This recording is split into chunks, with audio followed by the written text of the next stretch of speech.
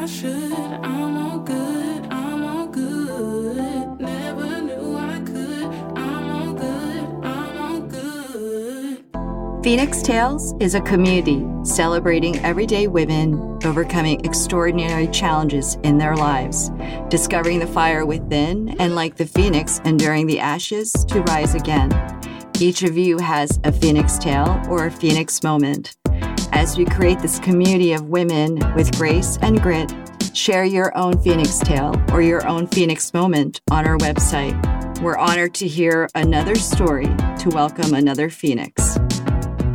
Today's guest is Sharon Simpson, whose work helping to create some iconic art exhibits have been seen around the world. Growing up in Belfast as a war raged around her, she learned to look forward, to see beyond her reality.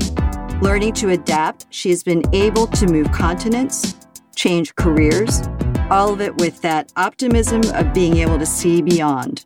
Please welcome Sharon Simpson. Welcome, Sharon, to Phoenix Tales. I always start the conversation off by asking one question, and that question is, has there been an event in your life, personal or professional, that was challenging, that might have redirected the course of your life? Oh, my goodness. That's an interesting question. There probably have been several. But if I'm thinking professionally, I would say probably the biggest event, which is sort of a long-term event, was when my husband got a job teaching at UC Santa Cruz in California. And I had to leave a job that I loved at the American Museum of Natural History and become a freelancer, which I had never, ever thought about doing that. I was very happy being a museum employee, but that in some ways, you know, in hindsight, I think it was a great thing, but I certainly didn't see it that way at the time. And what was so challenging about it? I mean, I would imagine the unknown and the financial insecurity of leaving a salary position at a well-known institution and sort of going out into the world can be scary. But what were some of the biggest challenges for you? I think actually even bigger than that for me was the loss of being part of a community, you know, working with other people. And suddenly it was just me, you know, just me on my own, having to make every decision, but not having the sort of the stereotype idea of, you know, having people that you would bump into around the water cooler and we are struggling with a problem, but there's some brilliant person that you can just bounce the problem off and together you solve it. That's really what I miss most, was having colleagues and a community that I was very embedded in. And how long ago was that? And can you actually tell the audience what it is you do professionally?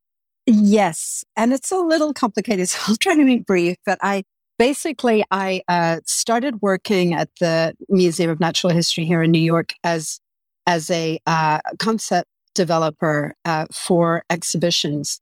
And that basically means working with a curator, a designer, and a whole bunch of other people, media designers and creators, etc., to put an exhibition together from scratch. So it's soup to nuts.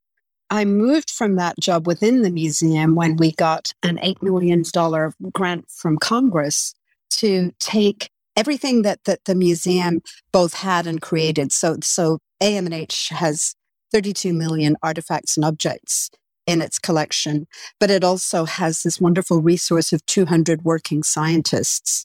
So it was to take everything that was created for exhibitions, but also existed in the museum, both materially and, of course, in the minds of all these great thinkers, and create all kinds of different programs, websites, books, magazines, videos, you name it, to take out to the rest of the country to really help promote science literacy, and not just the rest of the country, but the rest of the world. So this all happened in the late 90s, and it happened at a time when your average school had maybe, you know, one or two computers in the library that was connected to the internet. So we were having to try to design for that. You know, we were trying to design things that would work for the average school. And that was a challenge, but it was a wonderful challenge. It was great. So that's what I was doing. And that was, that consisted of really producing materials, working with scientists, designers, etc., to produce materials. So when I went solo, I continued to do that. Basically, was lucky enough to have people that I had worked with, outside contractors who were working with the museum, who invited me to work on some projects. So my first couple of projects were working on an IMAX movie and working on a traveling exhibition.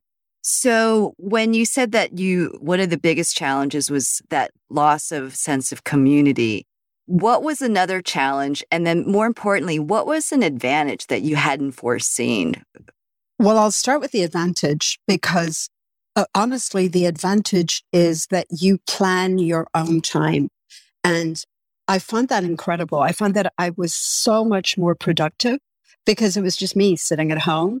Obviously, I had to have phone meetings with people, but I didn't have to be anywhere at any particular time. I was in California and I was working with people on the East Coast. And so often I was just sort of sliding out of bed at 5:45 and having a cup of tea or coffee and going straight into a 6:00 meeting, but in my pajamas. So I enjoyed that. And I did find that I was so productive and enjoyed that because I've always disliked when I have a schedule that's just packed full of meetings and I don't have time to think.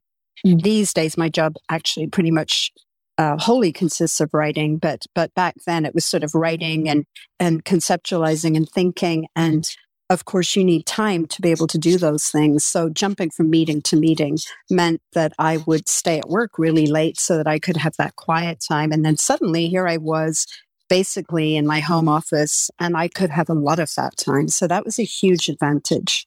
And then I think disadvantage was probably really, even that was another bug that really turned into a feature because it was this sense of not having community. So the way that I dealt with that was to create a community. So I reached out to designers, writers, copy editors, people that I had known and worked with through the years, hired myself as contractors to come and work on projects. And we created our own little community and we stayed in touch. And that was mostly by email. These were all people that I knew in New York. And I eventually, after a few years, I moved back to New York and then we would actually meet in person. And I found that incredibly helpful. And so it's interesting because that takes a certain amount of drive and a certain type of personality. And so do you think that, obviously you have the drive, but there was some aspect of your personality that enabled you to just like forge ahead, even though all of this was new and it might have been slightly terrifying? I think it was an interesting time. I moved to California in 1998, and that was a very exciting time to be in Northern California.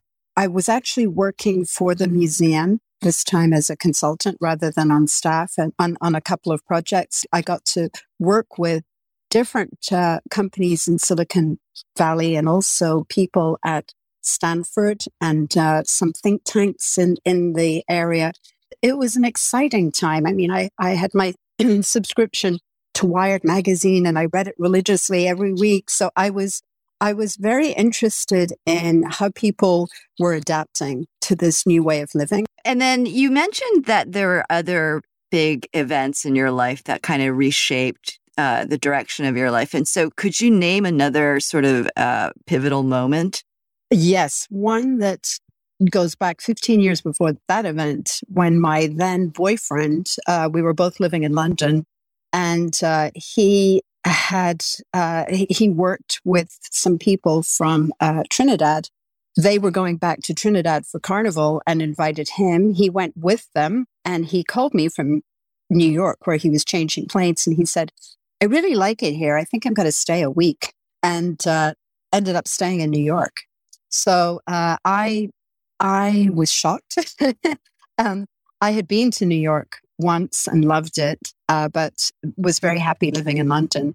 But after a period of about 18 months of us trying to do the transatlantic thing, I then moved to New York. So that was another pretty huge event. And what were you doing in London before you moved to the States? Well, I was working in the record industry. And when I moved to New York, actually DJ'd for a while. So very different career. Yeah, so let's go back to that. So can you tell the audience a little bit about your background that so that they have a sense of sort of like your origins and how you ended up in London, where you might have gone to university? I'm actually Irish, and I was born in the northwest of Ireland in a tiny place that no one will have heard of. Lived there until I was 7, and my mother's family had all emigrated to Canada when she was 16, and she was very rebellious 16-year-old, and she decided she wouldn't go. She stayed. So when I was 7, we all emigrated. My family emigrated to Canada for a few years. After a year or two of that, my parents decided they'd go back to Ireland. They liked Ireland after all. Managed to go back to Belfast, which was in the middle of a war. Right. I was going to ask the time period. Yeah. And left there when I was 18, went to university in England. I don't consider myself very strongly from anywhere because I did do a lot of traveling when I was young and have never really felt at home anywhere except New York. Can you go back to when your parents moved to Belfast during a very turbulent period? How old were you? I was 11. So you probably have memories of the amount of tumult that took place in that city. And do you think in some ways that experience shaped you or in a way gave you permission to just be like, I can live anywhere, right? Because I can't really have roots in a place that was, so driven by different factions and all of that. Yeah, I beyond any doubt, absolutely. And I think partly because I didn't come from there, and 11 is old enough, right? That you have a strong sense of yourself, and so it felt very alien. The arguments felt very alien, very difficult. But I think what it did do was it made me turn in on myself. And I don't mean that in a negative way. So I became a great reader because reading is always a great escape, and it's a wonderful escape during a war. And I became very obsessed with music. So I knew absolutely everything about popular music and pop culture, just completely obsessed. And those were my ways of escaping from the actual reality that was around me. So I actually think that was a huge advantage. This is something that fascinates me because I was very, very driven to do well in school, get into a good college and leave. That was my goal. That was what I was going to do. I was very, very unidirectional. And I do think growing up in that kind of environment, I'm not sure who I would have been had I not grown up in that kind of environment and had other opportunities. Who knows, right? But I do think that made all the difference with that. And what I was going to say, not sure if this is relevant, but I actually did grow up right in the middle of Belfast. I was not in a leafy suburb. So I was very exposed to everything that was going on around me. I was in bomb scares. I was in bomb buildings. I was in all kinds of situations. But I was a teenager, and I'm thinking about this a lot right now with what happened in Afghanistan last summer, with what's going on in Ukraine. And you are incredibly resilient at that age. And I think the more you live in your head, and I definitely was one of those kids who lived in my head, the more you can think your way out of it or through it or something that's a good survival mechanism. And when I left at 18, I have to say, I left, I very much left. I come from a very, very close family and a large extended family. And the day I left, the night I left, I took a ferry over to England, and there was a huge crowd of people, my parents, my then boyfriend, my siblings, lots of friends, a few relatives, all drove to the port to wave me off. And I have this very strong memory of walking onto the boat and thinking, that's it, I'm gone. And I've often thought of how callous that is, because they're my poor mom and dad, because they didn't want me to leave, obviously, right? I was much loved, and I much loved them too, but it just felt like this wonderful freedom one thing that came up about 5 years ago, I was talking to a friend in London who is a psychologist and was telling me that there have been many studies and are still many studies of my generation in Belfast particularly, and that we all suffered tremendous trauma and ways that people have overcome it, etc. And I had never thought about myself in that way at all. Yeah, I was going to ask because, you can see the parallels of what's happening right now, and the images that you see are just beyond heartbreaking, right? And the thing that I think about all the time, especially with the children and the teenagers, is the amount of trauma that they are surviving and living under, and the ways in which that trauma will continue to inform them and continue to inform their lives. So when you had that conversation, were you able to unpack for yourself, like what were some of the effects of the trauma of having lived in a war zone? And like you said, you were in buildings that were bombed and so forth. And I'm sure you were afraid to walk past trash cans because there were, Yes. Right? Well, actually, you didn't have trash cans. You didn't have street ones. Actually, I was in New York during 9/11. And I can remember having to take the subway, maybe 3 or 4 days after 9/11 happened, and running up to the booth in the subway station when they still had booths and saying to the two people working there, take all the trash cans out. You should not have trash cans in here. They're just bomb receptacles. And they looked at me as if I was completely crazy. And I remember I had done it before I even thought about where that came from. And that kind of thing can happen to me. And I think as time goes on and it becomes more distant. But when I first moved to England, again, I was very into music and of course, had not been able to see very much live music and certainly no national or international acts of any size. So when I went to England, I was so excited that I could go and see all kinds of bands and musicians, and it coincided with punk and new wave, and friends would make jokes about it. But I've thought about it since then, and actually it wasn't a joke at all. But I would always have to be positioned in a place where I could see all the exits and I could see who was coming in and out. And same if I met friends in a bar, I always had to be facing the door, and I had to know the other ways in and out of the building. So things like that come up all the time. And I realize it's a kind of second sense that you develop when you grow up in a situation like that. It's also given me a lifelong, I wouldn't say fear, but wariness of police and soldiers, etc.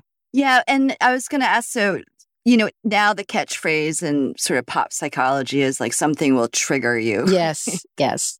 So, and that triggering event can be a whole host of things. So right now, as you sort of turn the news on and see the devastation that is occurring in Ukraine, does any of that kind of trigger those memories? Oh, very much so. But I think I try to balance that with a strong sense of empathy, so yeah, obviously it triggers it. It reminds you of situations that you're in, but I just feel very, very strongly for the people in that situation. I'm very aware that I'm not, that I may have been once, but I managed to survive it all, luckily. And what can we all be doing to help? I feel fortunate. I don't dwell on it.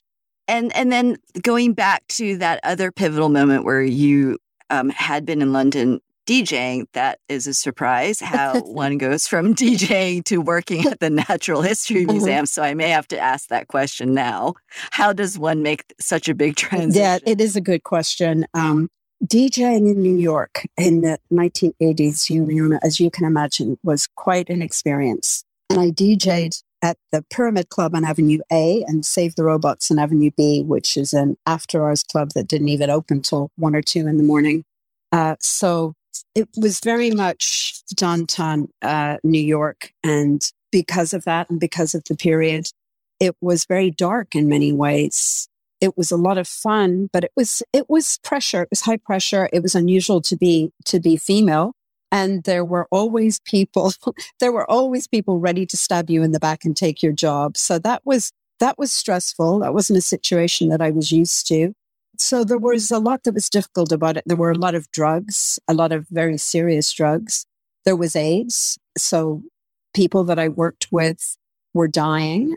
Some of them had absolutely no resources. So there were always benefits. There were always ways to try to raise money. There was a good deal of consciousness about all that. And I got burnt out. And so I went from that to working in theater, working as a stage manager, again, downtown New York, so off Broadway, but really interesting experimental stuff. And then the old boyfriend, who was still the boyfriend, he and I decided we've had enough of New York. Let's go to Mexico and teach English. We had both just left London and moved to New York, so we thought we could leave anywhere and go somewhere. We spent 6 months traveling around Mexico, staying in Mexico City for two prolonged periods during that. And sort of knew as soon as we got there that we actually didn't want to teach English because it didn't feel like we would really get a sense of Mexico. We decided, believe it or not, that what we wanted to do was go back to London, go back to school, and work for Doctors Without Borders. That was the way we wanted to travel the world. So we went back to London. We both had to go back to the equivalent of your last couple of years in high school because we were both very much arts people who had, studied languages and literature. And in the course of that, I learned that I was coming up to 30, and 30 was the cutoff point for women in Britain at that time. I hope to God it's not the same anymore, but at that time, once a woman was over 30, she couldn't train to be a doctor. And I was so outraged by that I decided I wouldn't bother trying. I would just teach instead. But my husband decided he would actually continue to study, but not go for being a doctor. He wanted to be an ecologist. And then he was offered a place at Yale. So we came back to New York.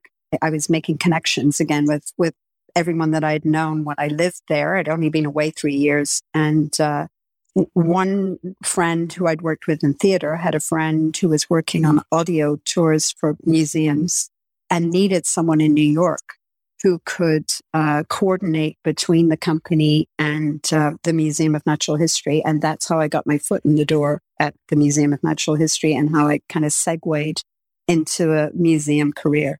That is fascinating.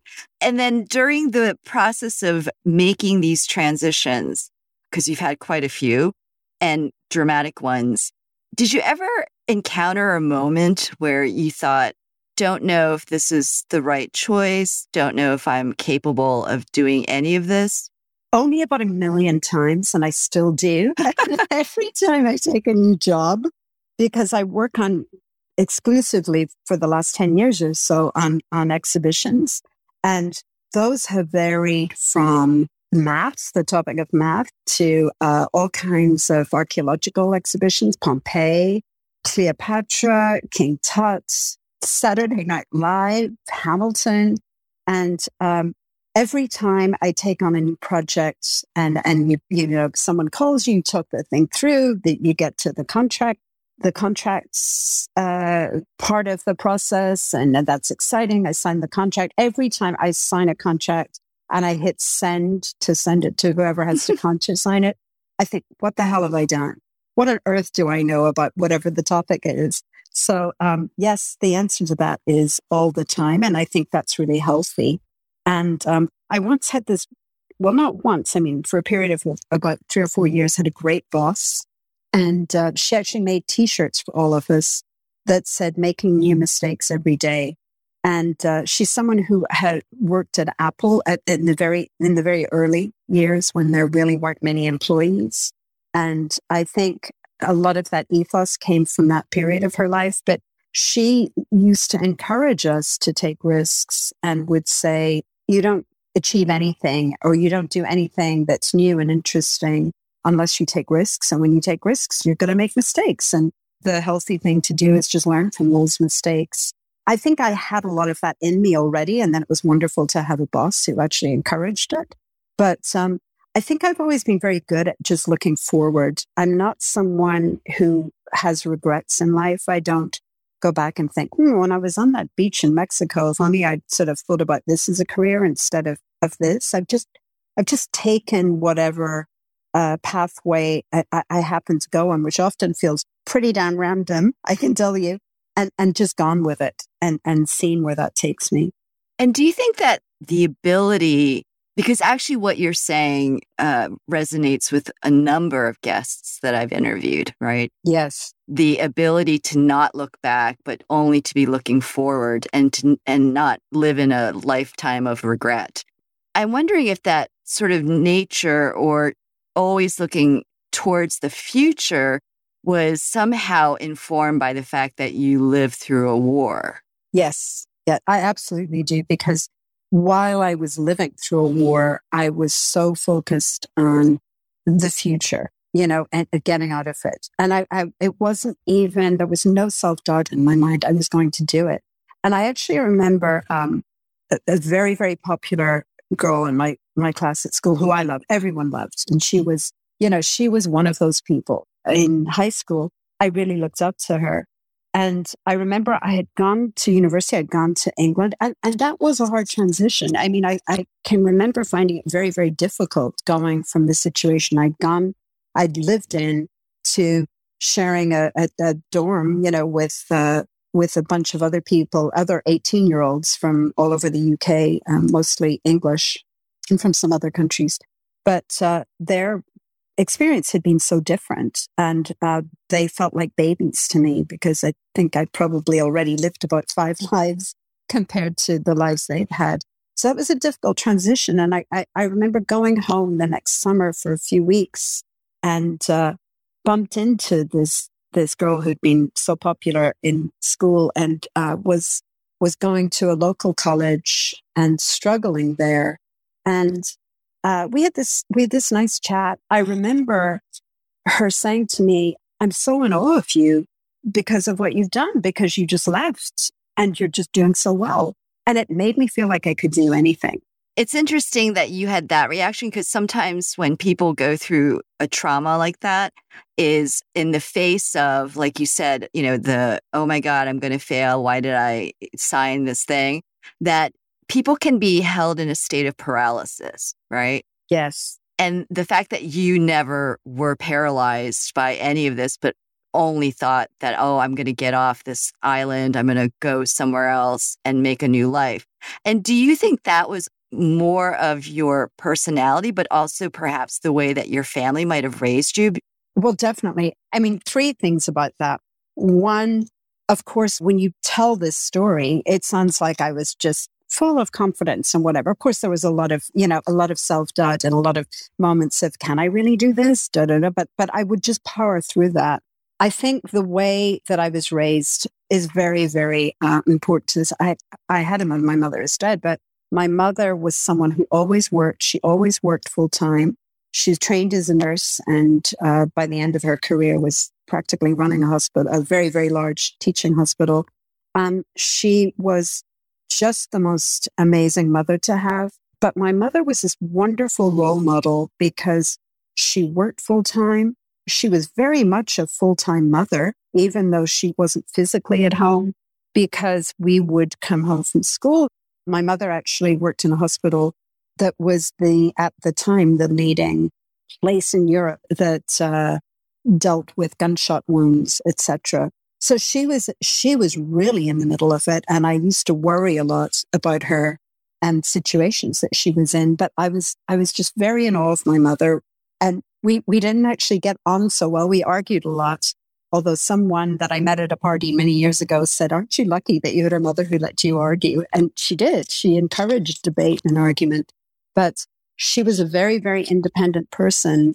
She worked really hard. She was a terrific mother. So I just feel like I had this great start in life with the family that I had. And throughout my teenage years, when things were really very difficult, my mother always just kept a very, very steady head, and I think didn't ever instill in us any kind of sense of panic or whatever. So I do feel like that was a huge advantage. So when you look back to all of these pivotal moments, and you kind of can take one thread and thread all of them.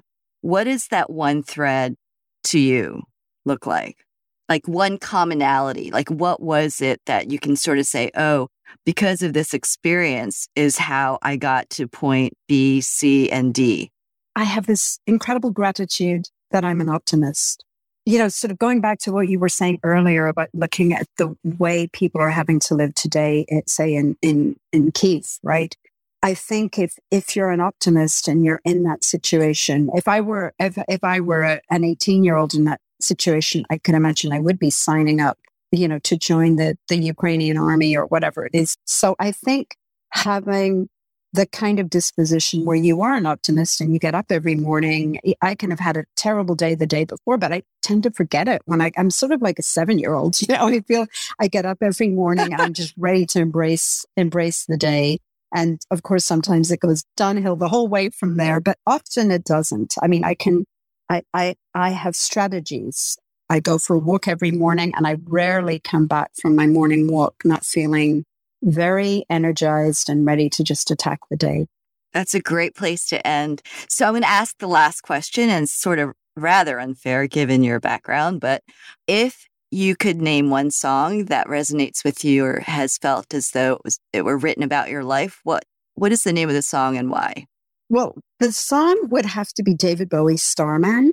The reason being that it had such a big effect on me when I was 14 years old. And I think because it's such a crazy song, right? I mean, it's a science fiction song, really, right? It's like a little mini sci-fi movie. But I think because it was about something that was so weird and different and impossible and not in any way grounded in reality, it just really spoke to me. And it's just always been my favorite thing. Like that song comes on and I melt. So yeah, Starman. And just because it's not grounded in reality, that's why you liked it? I think so. Well, I mean, I liked it because I was crazy about David Bowie and it's a great song and you can sing it. But I think I just liked the whole fantasy. I love space. I love anything to do with space travel. So it kind of ticked a lot of boxes for me. That's great. Thank you so much for doing this, Sharon. Thank you for listening to today's episode of Phoenix Tales, a show about women overcoming challenges and, like the phoenix, to be reborn, their lives reimagined. Make sure to tune in to our next episode to hear another inspired story. I am Juliana Kim Grant. The show is edited by Podigy. Music is by Ryan Pruitt. It's like a dream, so let me never wake up. I was so hung up on myself, just like a stick in the mud. A little time, a little patience when I got tired of waiting. Then I found that gem within me sticking out of the mud. And they gon' ask me why I do it, I'ma say this because we gon' be the best on earth, just like we be out in Rust. Pass behind me like a book bag, hanging down a coat rag. Focused on the future, not that coulda, shoulda, would have. Feeling like I should. I'm all good. I'm all good. Never knew I could. I'm all good. If you enjoyed today's episode, please leave your comments on the platform where you get your podcasts. If you think you have a Phoenix Tale, please send us a note on our Instagram and Facebook pages. If you just want to stay connected to Phoenix Tales, once again, you can go on to our Instagram and Facebook pages to get all the latest updates.